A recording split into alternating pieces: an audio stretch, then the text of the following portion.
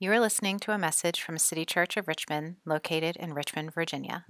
We are a broken people, loved by God, continually restored by Christ, and sent out to worship God, serve our city, and work for its renewal. To learn more about City Church and to find out how to get connected to our community, visit our website at citychurchrva.com. That's citychurchrva.com. And thanks for listening. Good afternoon. It's great to see all of you here at City Church. Today, my name is Eric Bonkowski, and I'm one of the pastors here at City Church. And this summer, during our sermons, we've started a series on the book of Luke, the Gospel of Luke, and specifically chapters 10 through 14, and we're calling it On the Road with Jesus, because it's a time when Jesus has turned his face towards Jerusalem. And we're kind of playing off the trope of a summer road trip that many of you will go on this summer, have you gone on in the past, and this idea of how all of life is like a road trip with Jesus. It's a journey along with Jesus. And at the start of the summer, I read through a book called Travels with Charlie by John Steinbeck, because it is a story of Steinbeck's road trip. And in the fall of 1960, he took his pickup truck and he converted it into this like modified camper setup, and he set off across the country on a tour for 3 months. Now, it wasn't exactly a Spartan version of van life. One of the things that struck me as I read the book was his packing list, and he filled this camper with all sorts of things that a writer like Steinbeck would. I think he took a typewriter and he took a bunch of books, and he had a taste for the finer things in life, so he took a lot of French wine and American whiskey with him. He wasn't exactly roughing it. Turns out you can take the man out of the Hamptons, but you can't take the Hamptons out of the man. And what I've come to discover about Travels with Charlie, which is named because he also took his dog with him. It was, I think, a French poodle. Charlie went along with him. And what I've since learned about that is that a lot that's in the book is not even true to history. He ended up spending very few nights in the camper van and most of the time in 4-star hotels along the way. But it was a good setup for a story, and it's well written, so you at least have that. Thinking about Steinbeck's travels across America, it made me reflect a little bit on my own family's travels. And there was a trip we took 6 years ago up to Maine, and then we went up to Maritime Canada as well. And we didn't have the converted camper van, but we had a minivan, and it had 4 bikes on the back of it. It had a stand-up paddleboard on top. And on the way home, we also had a full-size lobster pot that we wedged in there because we just had to buy a lobster pot when we were in Canada, and a 5-foot piece of driftwood that Sarah found on a beach in Maine. And it got me thinking of just how much stuff we needed to take as a family on our 2-week vacation. And that sort of captures so much of our ethos. We've got the cargo racks up on top, we've got the minivan stuffed full, and there's all these things like Steinbeck that we need to take with us on our journey. And I want to talk a little bit more about that today, because as we've been on the road with Jesus, we've been really exploring what makes the good life.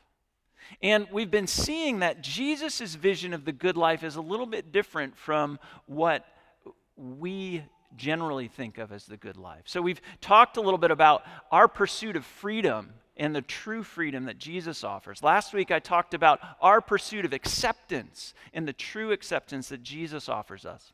And today I want us to talk about another topic. I want us to talk about riches. The places that we find riches, and then the true richness and the true riches that Jesus offers us.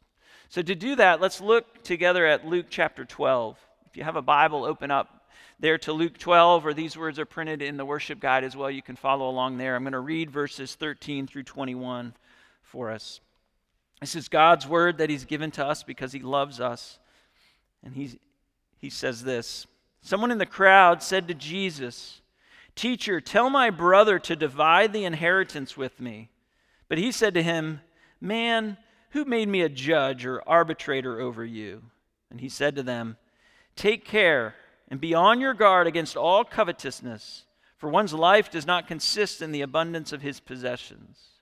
And he told them a parable, saying, "The land of a rich man produced plentifully. And he thought to himself, 'What shall I do? For I have nowhere to store my crops.' And he said, 'I'll do this. I'll tear down my barns and build larger ones. And there I will store all my grain and my goods. And I will say to my soul, Soul, you have ample goods laid up for many years. Relax, eat, drink, be merry.' But God said to him, 'Fool, this night your soul is required of you, and the things you have prepared, whose will they be? So is the one who lays up treasure for himself and is not rich toward God.'" This is the word of the Lord. Thanks be to God. Please pray with me. Father, we acknowledge that just as the rain, fruit, and vitality today, we know that you desire to do this for us, and we pray that our hearts and minds and even our lives would be open to the leading of your Spirit. Lead us, Jesus. Amen. So today what I want to talk about is I want to talk about the abundance of our possessions, and I want to talk about the abundance of his possession. Those two topics. And the first is simply this: the abundance of our possessions. So my family, at least Sarah and I and my son, went on another road trip last September as we took him to college for the first time. And I have to tell you, I was amazed at how lightly he packs, the simplicity of his life. He took a carry-on suitcase and 2 Rubbermaid totes for freshman year of college. He accumulated a little bit more stuff over 9 months, so coming back, there was maybe a 3rd Rubbermaid tote. But all of his worldly possessions were there. And it stood out to me because it is such a contrast in my life, in my house, and how I pack when I go on a trip. You see, for most all of us, life consists of the abundance of our possessions, doesn't it? And we use the abundance of our possessions to establish our identity, to establish meaning, and to establish our security. We live by the abundance of our possessions. It's everywhere. Pretty much every time you walk into a room, you are establishing identity, meaning, and security for yourself, and you're assessing it in others based on the abundance of their possessions. Think about your conversations for a minute. What do you talk about? You talk about the things that you have, the clothes that you're wearing, or the things that you want to buy, the trips, the experiences, the places you've been to. All of these things that you have accumulated through your riches and through your treasure. You talk about the restaurants that you've been to or the restaurants that you want to go to. All of these things as an attempt to establish identity, meaning, and security, and all of them rooted in possessions. The abundance of our possessions. Maybe you're not convinced. You say, "Oh, well, that's not me." Then I give you a challenge. You can try to do this next week. In those conversations throughout your daily life, don't talk about your possessions at all. See how that goes?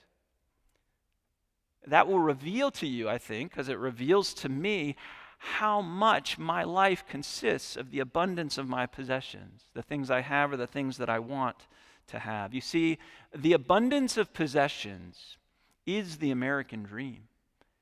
It's the air that we breathe. It is the teat that we have sucked at our entire lives. The abundance of possessions. It is the land of plenty. That's how we talk about it. That's who we want to be. There are whole industries in our society that are set up to multiply the abundance of our possessions. There are industries that are set up to make it as frictionless as possible for us to possess more. One click, one moment, one swipe of the card, and you can have all the possessions you want. I've been telling people this recently. You know, when I was a kid and I wanted things, if I wanted something, here was the process. I had to save dollar bills, like actual dollar bills, put them in a jar or something, or an envelope, right? And then I had to beg a parent or an older sibling to drive me to this place called a mall, where there are a bunch of stores. And then I would have to go into the store and hope that they had the very thing that I wanted, and I would hand them these dollar bills. And that's how I would get something that I wanted. It was a process that would take, a week, sometimes a month. When my kids want something now, it is on our doorstep the next day. The abundance of possessions defines the American dream. So look again at verse 15 and what Jesus says in this passage. The second half of verse 15. For one's life does not consist in the abundance of possessions. Is there any teaching of Jesus Christ in all of the Bible that we ignore more or live more diametrically opposed to than that verse right there? Here's the thing, we just don't believe that this is true. We may believe that a lot of things that Jesus says are good and true, but we don't believe this because we have been habituated to believe the exact opposite. Life consists in the abundance of my possessions. Jesus says that's categorically false. What I'm trying to establish here is that the abundance of possessions, or Jesus also calls it covetousness, greed, it is the controlling idol of our day. It is our functional false god that is so sneaky in the way that it works is that we don't even recognize it. It's a respectable idol. It's one that we congratulate each other on, even. I would suggest to you that this idea of greed and our lust after an abundance of possessions is mostly invisible to us. Because, for a couple of reasons. One, we don't talk about it very much, outside of maybe an occasionally uncomfortable sermon. And we're constantly moving the goalposts around it. Let me explain what that means. Other sins are much more obvious, aren't they, than greed, than the abundance of our possessions. We're not out there building bigger barns. But why is it that Jesus doesn't say, take care and be on your guard against adultery? Take care and be on your guard against anger. Because those are obvious. Greed, covetousness, we can dress that up. We can hide it. We can avoid it. And so Jesus has to draw our attention to it. The other thing is we always move the goalposts when it comes to greed or the abundance of possessions. At least in terms of our comparison, because this is always a comparative game with us, isn't it? Well, maybe I have some stuff, but they have a lot more than I do. And we go through that process in our minds and in our hearts. There's always someone else that we can name who has more than we do, and that lets us off the hook. We see it even in this passage. It's where the passage starts, right? This man from the crowd comes up to Jesus and says, "Teacher, tell my brother to divide the inheritance." That catches my heart. Jesus, tell my brother about his covetousness.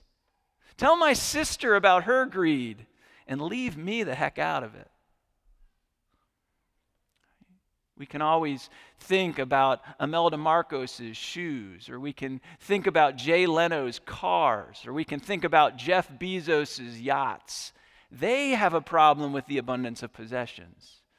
Not me. Until we begin to do an audit of our own lives, right?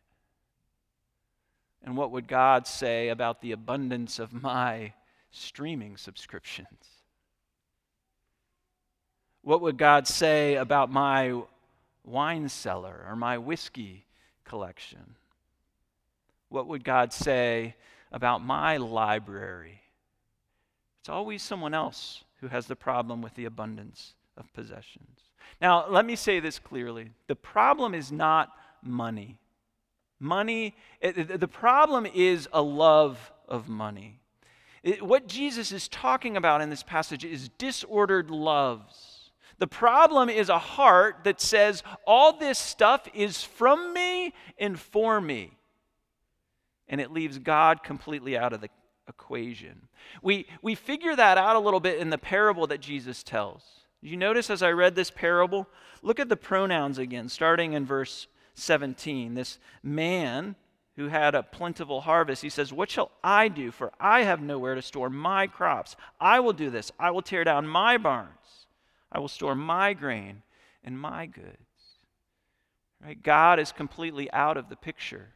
There's no sense that his possessions come from a creating and sustaining God. It's betrayed by the pronouns. It's also betrayed by this man's self-talk, right? He says, "Soul, you have ample things." This is a kind of a free tip for Bible interpretation. Anytime someone in the Bible, especially with Jesus, is talking to themselves, it's bad news. But isn't that the case with us too? Because we get in these loops that justify our own behavior, that justify our own greed. And we need something to break us out of the self-talk. We need something else. Jesus' parable here in Luke 12 is meant to help us see. This problem that is largely invisible, it's meant to help us see, to get our attention. And Jesus does it here through a negative example. He gives a counter example. A few weeks ago, we talked about the Good Samaritan, and that parable is a positive example. He's saying, be like the Good Samaritan. Here, Jesus is telling a different story, and it has the opposite effect. This time, it's meant you to see the emptiness, the vanity of this man who's consumed by the abundance of his own possessions.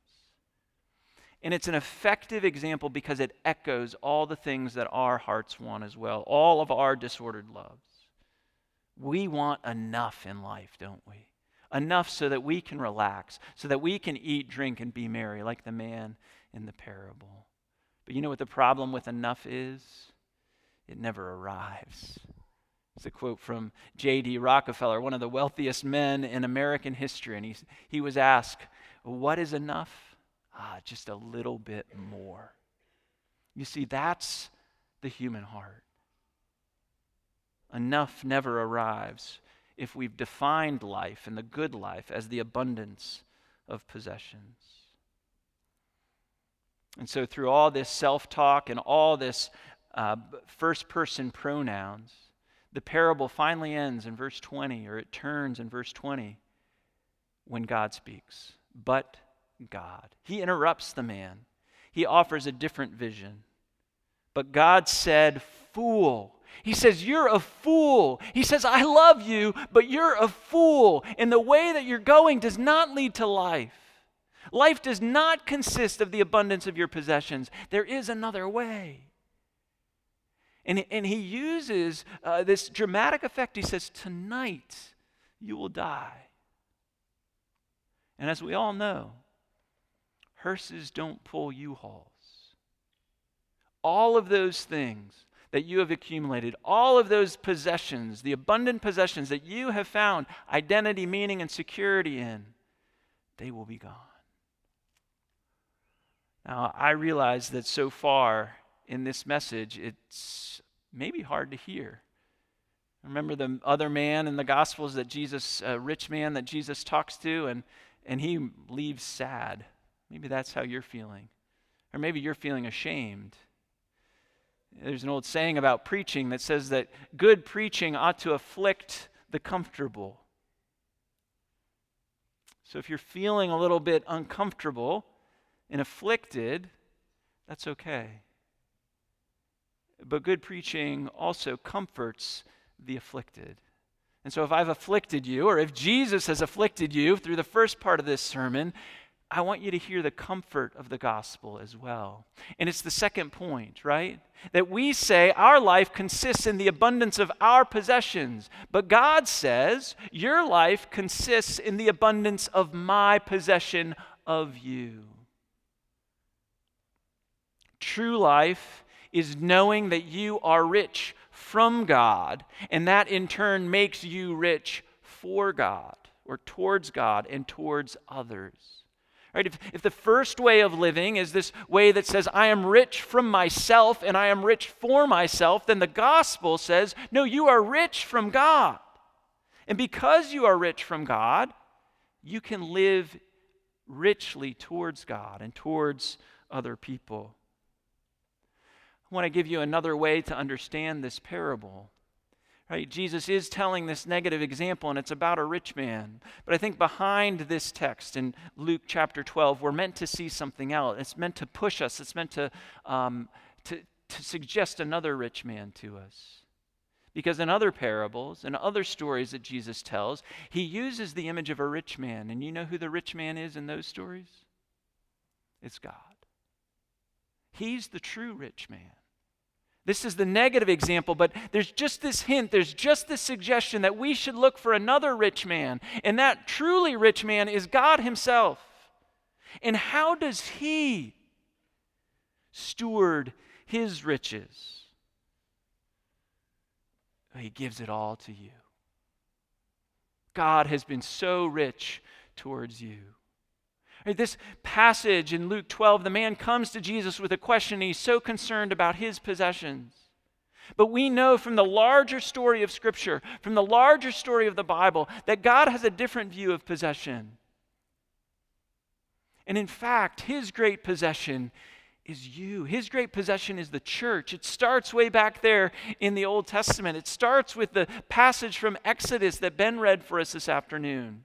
Did you catch that language?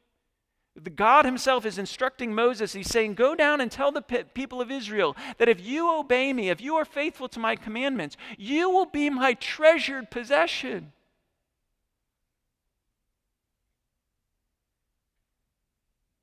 And Julie so helpfully said, we read that and we think about, oh, well, it has this conditional. If you are faithful, if you obey my commandments, who could do that? Surely you haven't, I haven't, no one has, right? Except for Jesus. And it's Jesus' faithfulness. It's his keeping of all of the commandments, of his faithfully obeying his Father, that made him the Father's treasured possession. And we gain that status through faith in him. That's the gospel. You see, all of life, all of our lives, we're using possessions, trying to gain identity, meaning, and security. And God gives them to us through the richness of the gospel. Who is the rich man? The rich man is God. Or we could also say that the rich man is Jesus Christ himself. And what did Christ do with the riches of heavenly glory? He did not count equality with God something to be grasped, but he laid it aside. He laid down the riches that were rightfully his. Why? For you. He gave them away. His treasure given to you. So it says in 2 Corinthians 8:9, a famous verse, it says, for you know the grace of our Lord Jesus Christ, that though he was rich, yet for our sake he became poor, so that by his poverty you might become rich. You see, in Christ we see the opposite of the man from the parable. The man in the parable, he had plenty. He looked at all his riches and he said, what should I do? I'm going to build a bigger barn. When Christ Jesus looked at his riches, when he saw the plenty that he had from the Father, what did he do? He said, I'm going to build a cross. I'm going to lay my treasure down for these people, that they might become God's treasure. This is the key to true life and full life. Right? I've diagnosed the fact that the American dream says life consists of the abundance of our possessions. You on your own are helpless to do anything about that. You will continue to live according to that way unless the gospel breaks through to your heart. Unless this good news that you are the treasured possession of God, unless that breaks through your hard and greedy hearts. But if that happens, and when that happens, it will transform how you think about your possessions. You won't need them anymore to establish your identity, meaning, and security. And you'll be able to follow the example of Christ and lay down your treasure for others and give to others. Once grace has transformed you to see that you are God's possession, how you see the rest of your possessions will be fundamentally changed forever.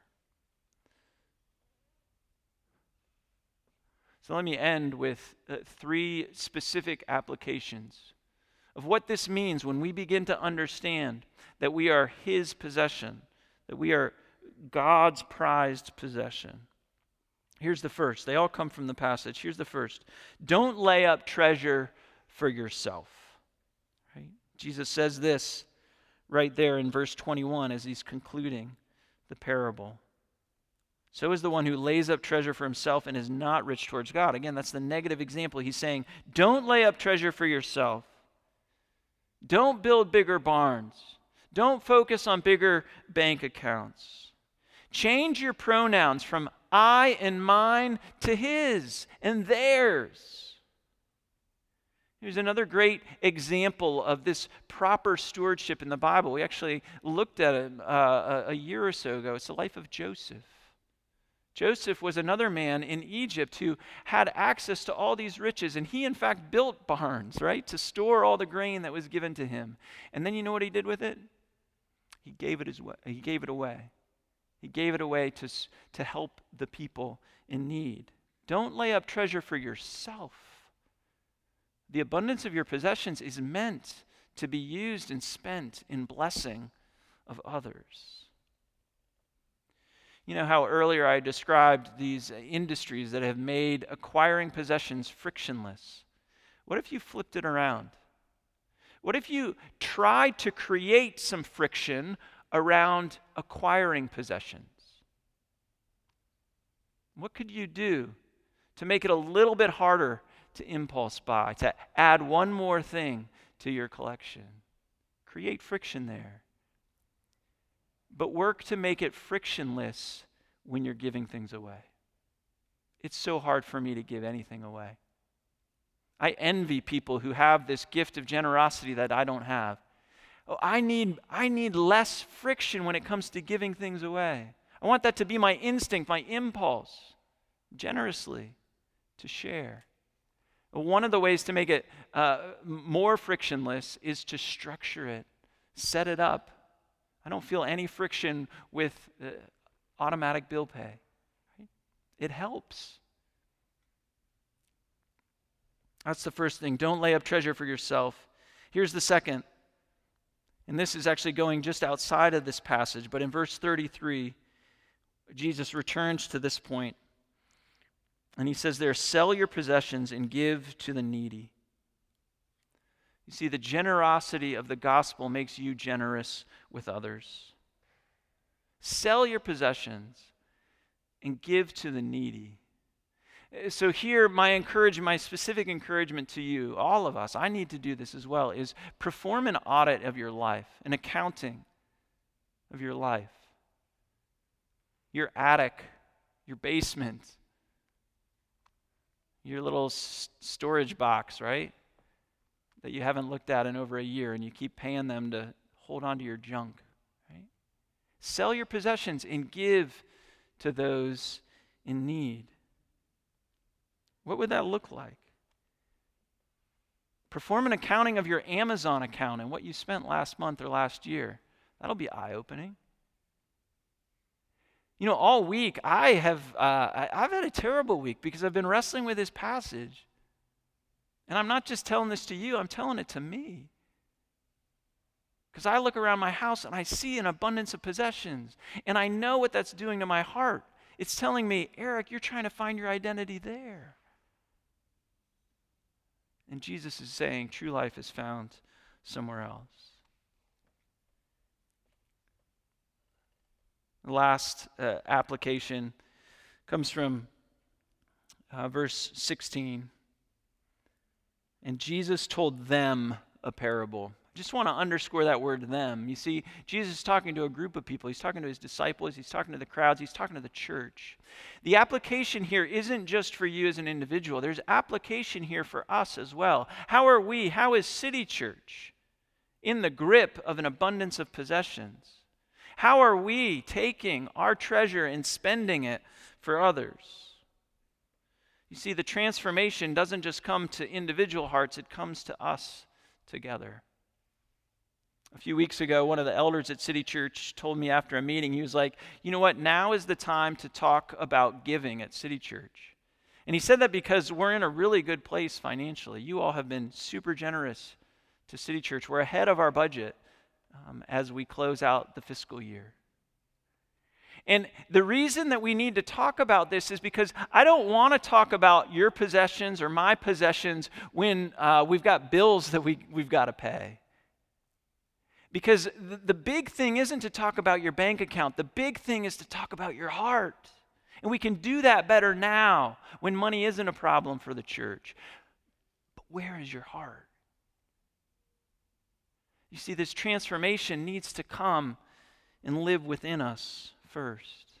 So we've done a few things here at City Church to try to be transformed, to try to tell one another all the time that our life does not consist in the abundance of our possessions. Two ways we do that. One is we give away to ministry partners 21% of everything that we receive.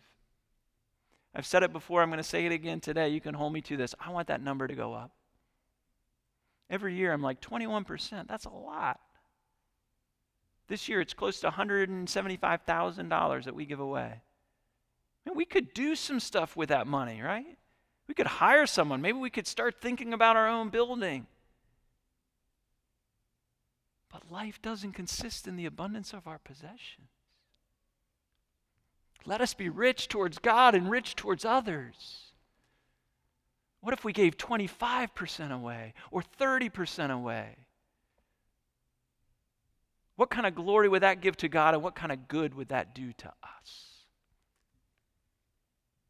Last thing I'll mention is our mercy fund, right? This seems like a very practical application of verse 23. Sell your possessions and give to the needy. Our mercy fund exists, separate from our general budget, for the needy in our congregation and in our city. Each year we take in around $20,000 in the mercy fund.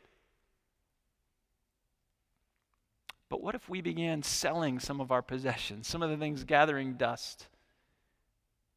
We might be able to give $40,000 or $100,000 away each year. And the whole time we would know the richness that we have from God, that we are His prized possession, that we are His treasure. I know that these are hard things to talk about, but they're at the center of our hearts. So I pray that as you go from here, you'll allow the Spirit to bring conviction, to bring comfort, and to lead you into conversations that might transform what you do with the stuff that God has given you. Let's pray. Jesus, thank you for these friends and for these words. I pray that your Spirit would apply this truth to them, and that your Spirit would apply this truth to me. And Father, I pray that over the next several months, we will begin to tell stories of generosity, of laying treasure down, of spending not for ourselves, but for others. And that those stories would point us to where the fullness of life is found. We pray this all in Jesus' name. Amen.